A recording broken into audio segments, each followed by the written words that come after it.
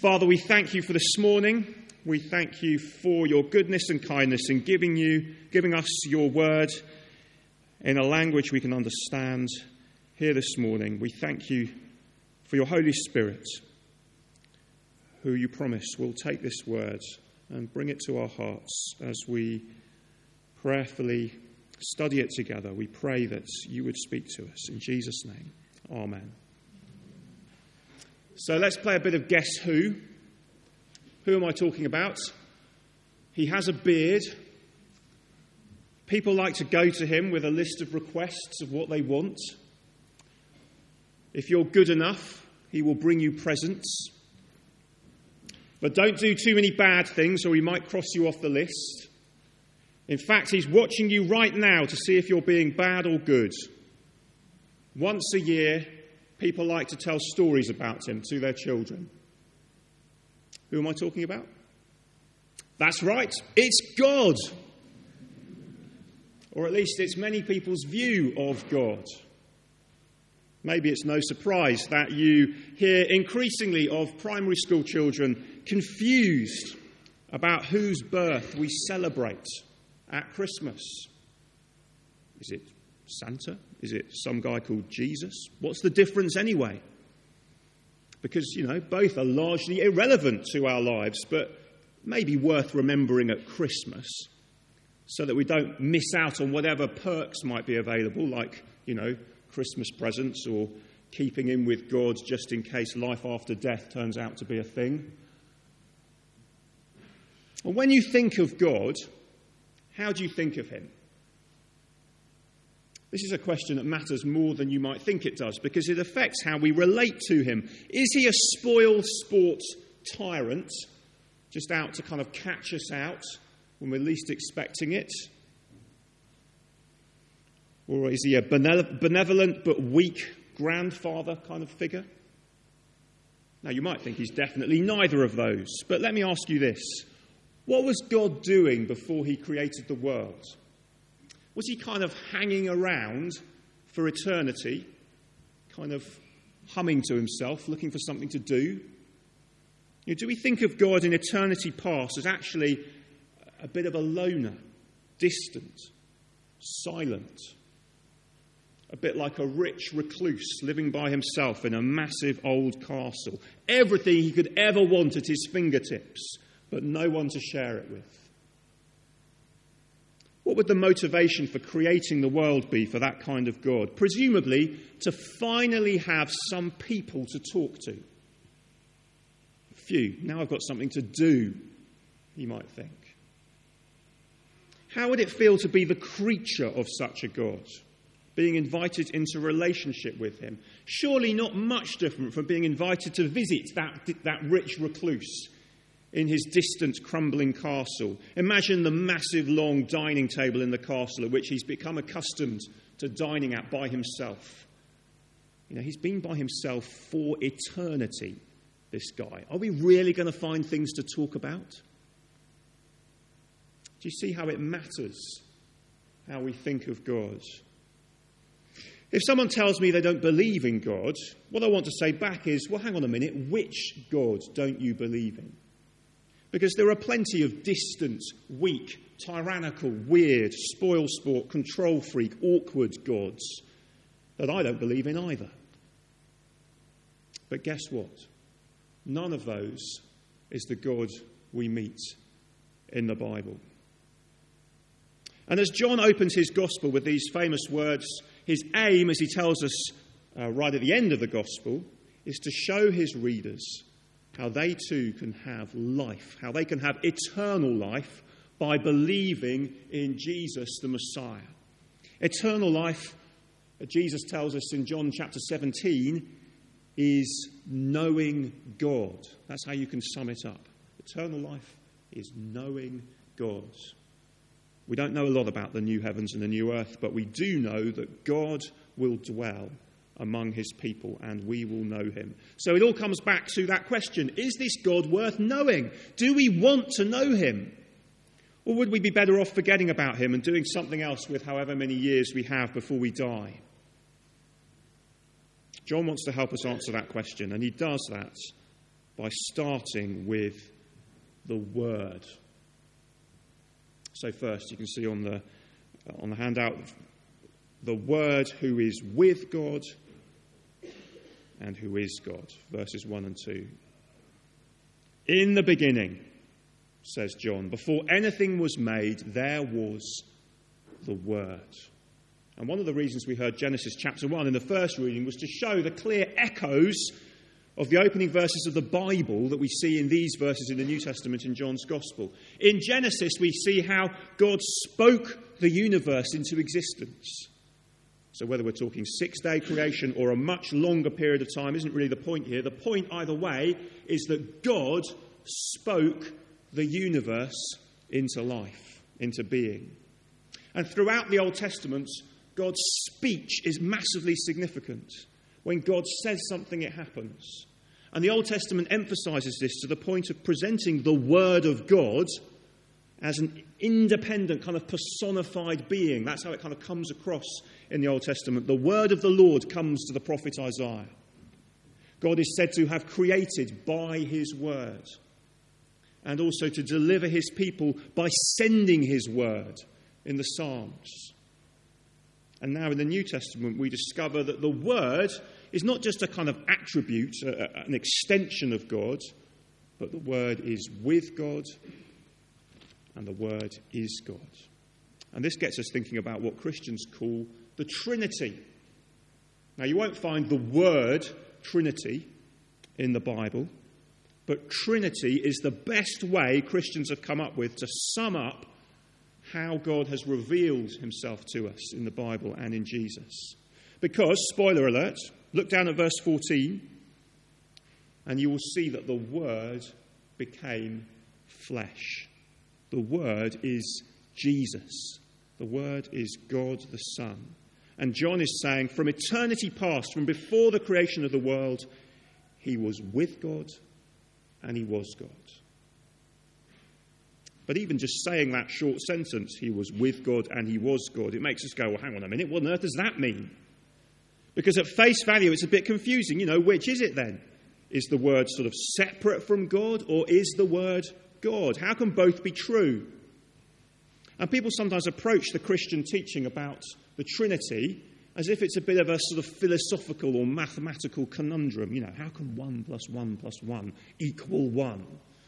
And then along with that, well-meaning people come up with little analogies that they think might help the situation. You say, what you need to understand is that the Trinity is like a shamrock leaf or a 3-leaf clover.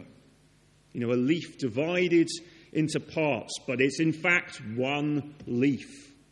Or they say the Trinity is like an egg. Yolk, egg white, shell, 3 parts, 1 egg. Just don't boil the egg. Or like water, ice, water, steam. And scientists might wax lyrical about the triple point of water, where under pressure, ice, water and steam can coexist at the same temperature. All water, but in different forms. Well, in one sense, if all you're trying to say is that there is a sense in which God is 3 and a sense in which God is 1, well, okay, that's okay as far as it goes. But the thing is, God hasn't revealed himself as a leaf or as an egg or as a liquid. He has revealed himself as eternally 3 persons, as Father, as the Son, or the Word as he's called here, and the Holy Spirit. 3 persons who together are the one God. Now, sometimes when you read of God in the Bible, it means God the Father. Sometimes it means God as Trinity, Father, Son, and Holy Spirit. So verse 1, the Word was with God, because God the Son is distinct from his Father. They are 2 distinct members of the Trinity. But the Word was God. God the Son is himself fully God, just as the Father is fully God, and just as the Holy Spirit is fully God. Each of them is not part of God, but is themselves fully God. Now, people like the Jehovah's Witnesses that you might meet if they knock on your door or you get chatting to them, or people who call themselves Unitarians, they will argue that Jesus was himself not actually God, but was just a man. a very great man, a sort of superman even, different from all other men, people,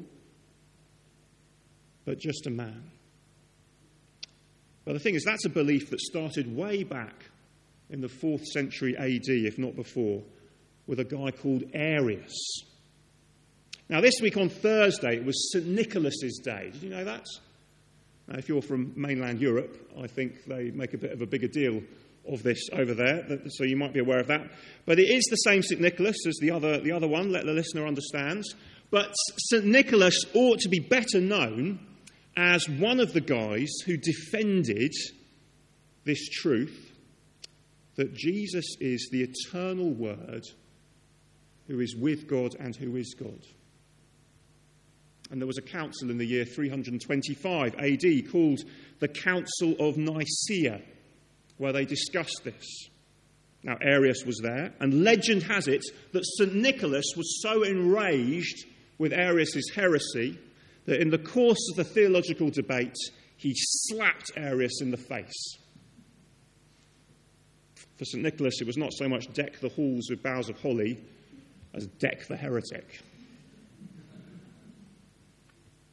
Well, the Council of Nicaea and another council a few years later helped to give rise to the Nicene Creed.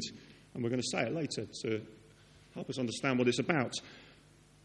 That is summing up the teaching of the Bible about the Trinity by saying that the Son is of one substance with the Father. Arius was trying to say, no, they're two separate natures, two substances, in effect, two different gods, with the Father very much superior to the Son. But the church realised that the Bible teaches that they are one substance, one God, not two. So put all this together and you can see why the various well-meant illustrations don't help. Apart from the fact that God is not an impersonal object like an egg or a leaf. You know, the shell of an egg is only part of the egg. It's not the whole egg. So you either end up with one God divided up, or you end up with three gods, and neither of those options is the God of the Bible. The idea of water as ice, liquid, steam implies that God takes different forms at different times. There's no sense of distinct relationship between Father and Son if they're just the same thing expressed in different ways at different times. And the leaf implies that when we say the Father is God and the Son is God and the Holy Spirit is God, actually there's a kind of fourth thing behind them, a cold, hard substance separate from them, which each of them kind of are. And so God really is that fourth thing. And the Father, Son and Holy Spirit are just faces, but God is hiding behind them.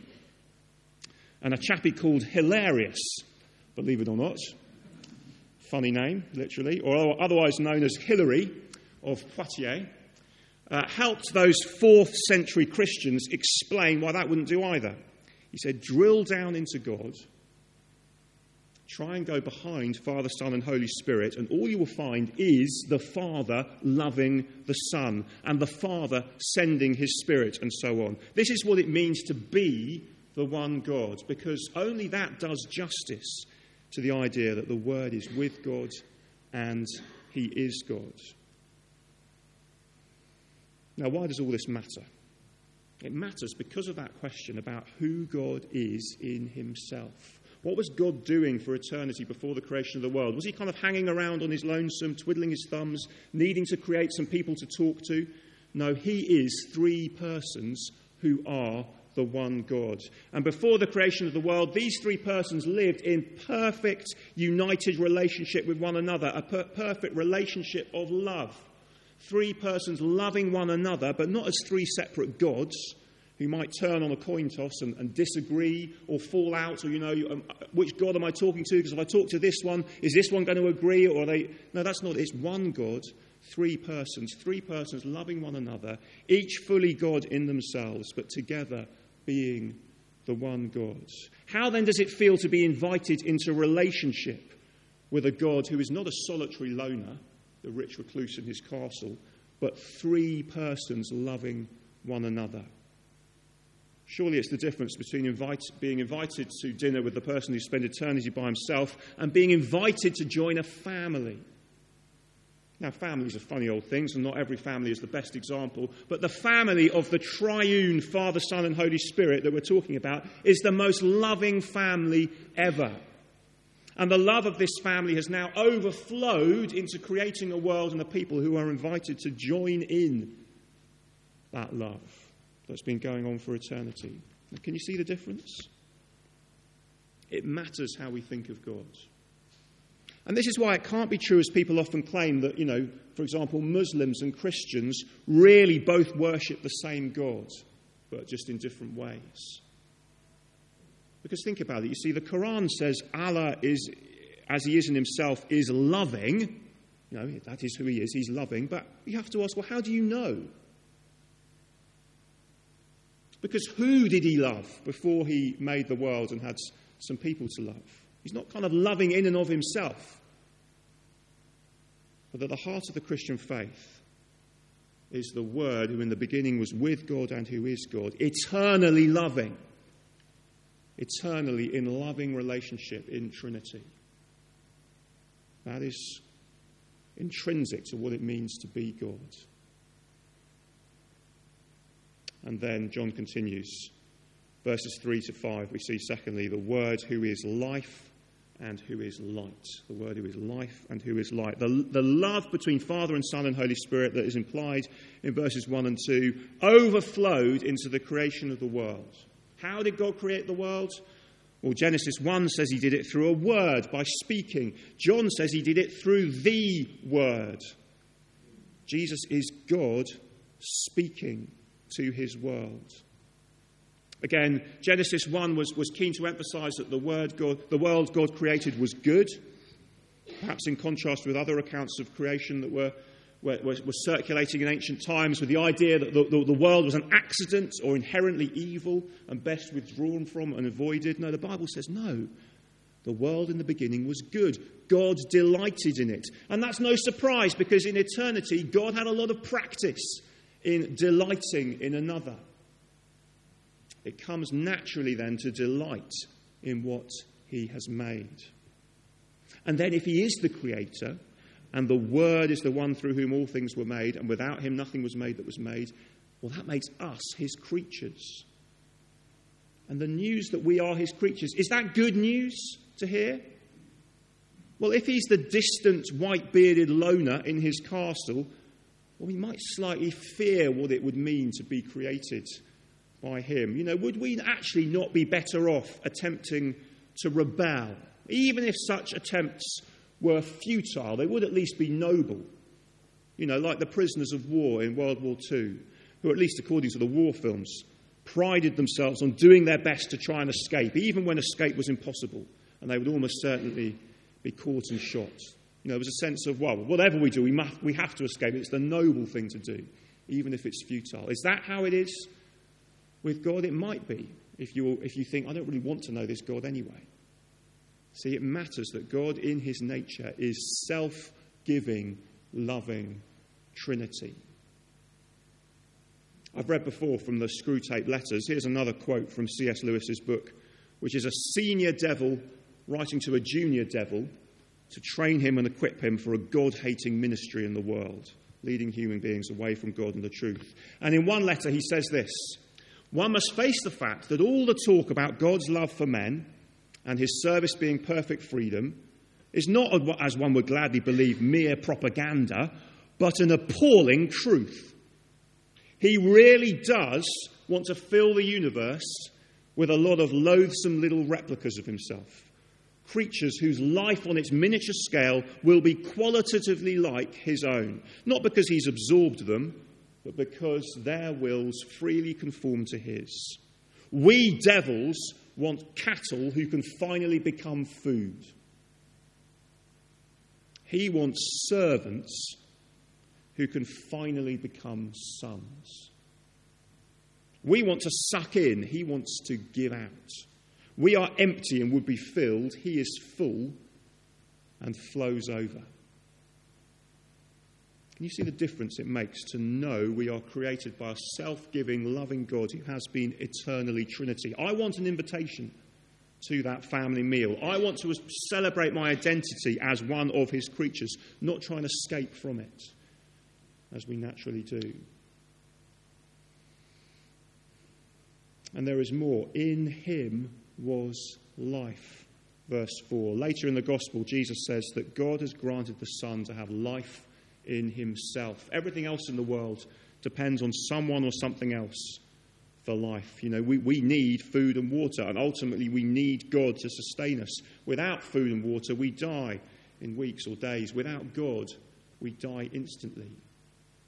But the Son, as God, the Word, he has life in himself, because he is himself God. And this points to how the Word is not just the one through whom we were created, but the one in whom we find eternal life, even though we ourselves naturally are dead, as we thought about in Ephesians. I am the way and the truth and the life, said Jesus in John chapter 14, verse 6. No one comes to the Father except through me. And that is true not because Jesus is another prophet, another signpost who points out to people where they can find life, but he is the life. In him is life. He has it in himself. And what that means is if you want to know God, you just need to know Jesus. And you find Jesus by reading John's Gospel, by reading the Bible. And there you find you will meet with him. And if you know Jesus, then you know God. You know, why doesn't God show himself? People sometimes say, if he's really there, he's hiding. He's making life incredibly difficult for everyone. It'd be a lot easier if he would end all the philosophical ramblings of human beings and the religious wars and just make himself really obvious. And the answer, according to John and the rest of the Bible, is he has done exactly that in Jesus. Jesus is the life. If you want to know what the life of God looks like, look at Jesus. But verse 4, that life was the light of men, of people. The light shines in the darkness. Again, there are echoes of Genesis 1 where light brought order out of the darkness of chaos in creation. But now there are hints here in John's Gospel that we won't just be concerned with creation in what follows, but with salvation. To a world in darkness, Jesus, the light of the world, has come to reveal God to us, to show us the way, to give us life. You see, if God was just an eternal loner, could we be confident that he would step into the world in the person of his Son to be life and light? We might be confident of his rule and protection, perhaps. But could we expect the life he offers to be one of intimacy and closeness? If he were not eternally loving, if love was not an intrinsic element of his nature, because as Trinity there'd always been a relationship of love, if he weren't like that, could we really expect him to be willing to pay the price of sin himself and offer forgiveness to his children for free, by coming into the world as a man and dying a sinner's death on the cross? It's most unlikely. But look at verse 5. The light shines in the darkness, but the darkness has not understood it. The word understood there is better translated overcome. When Jesus the light came, darkness tried to snuff out the light. And Jesus, God the Son, willingly submitted to those attempts as he went even to the cross. But the darkness in the end could not win. The light always wins in the darkness. A few weeks ago we had the light party, the alternative to Halloween. And I attempted to illustrate this with one of those magic candles that you blow out and it relights itself. Now, unfortunately, I took a little bit of time after lighting the magic candle to explain all the ways in which it looks like the darkness wins. So I had a load of normal candles as well, and I said, when people we love are ill or they die, it looks like the darkness is winning. And I blew out a candle. When we argue with our friends and we fall out, it looks like the darkness is winning. And I blew out another candle. When we experience or hear of wars on the news or knife violence on our streets, it looks like the darkness is winning. when we ourselves do what we know is wrong, when we do the things that we know grieve the God who made us, it looks like the darkness is winning. You can tell I was really getting into the point. And then 2,000 years ago, there was Jesus, the light of the world, the only perfect man who's ever lived, God himself on earth in human form. And did they listen to him? Did they worship him? Did they accept him? No, they killed him. And it looked like the darkness had won once and for all. And I blew out the magic candle, and I waited, and I waited, and it did not relight. It should have done. And when I relit it and blew it out straight away, it came back right on cue. So the key with those magic candles is not to leave them lit for too long. But Jesus is better than any magic candle. See, the light has not been and cannot be overcome by any darkness, not the darkness of war and violence, not the darkness of illness and death, not the darkness of our sin and failure. Do we believe that for our lives? Whatever we are struggling with, whatever's on our minds and our hearts, not just because it's a busy time of year, but just because of life and all that entails for us. Do we believe the light shines in the darkness and the darkness has not overcome it? The darkness will not overcome it. The word is life and light. Where does that leave us? If our love for God feels a little cold or he feels distant, maybe we need to rediscover who God actually is, or even discover for the first time, because who he is shapes everything he does. Later in John's Gospel, we read Jesus saying, "You have loved them," your people, he's saying to God, "you have loved them even as you have loved me," he says. That is the kind of love with which God loves the world, and he loves his people. People saved by a distant, white-bearded loner would surely remain distant hirelings, not become beloved children, welcome to the family, able to call God Father, just as Jesus calls God Father. See, this Advent, this Christmas, forget the guy in the red suit and all his trappings, which will never ultimately satisfy. Take the time to focus, to refocus maybe, on who God is, the God of eternal, triune relationship, Father, Son, and Holy Spirit, the kind of God who is worth knowing, the kind of God who is worth coming to for life. Let me pray.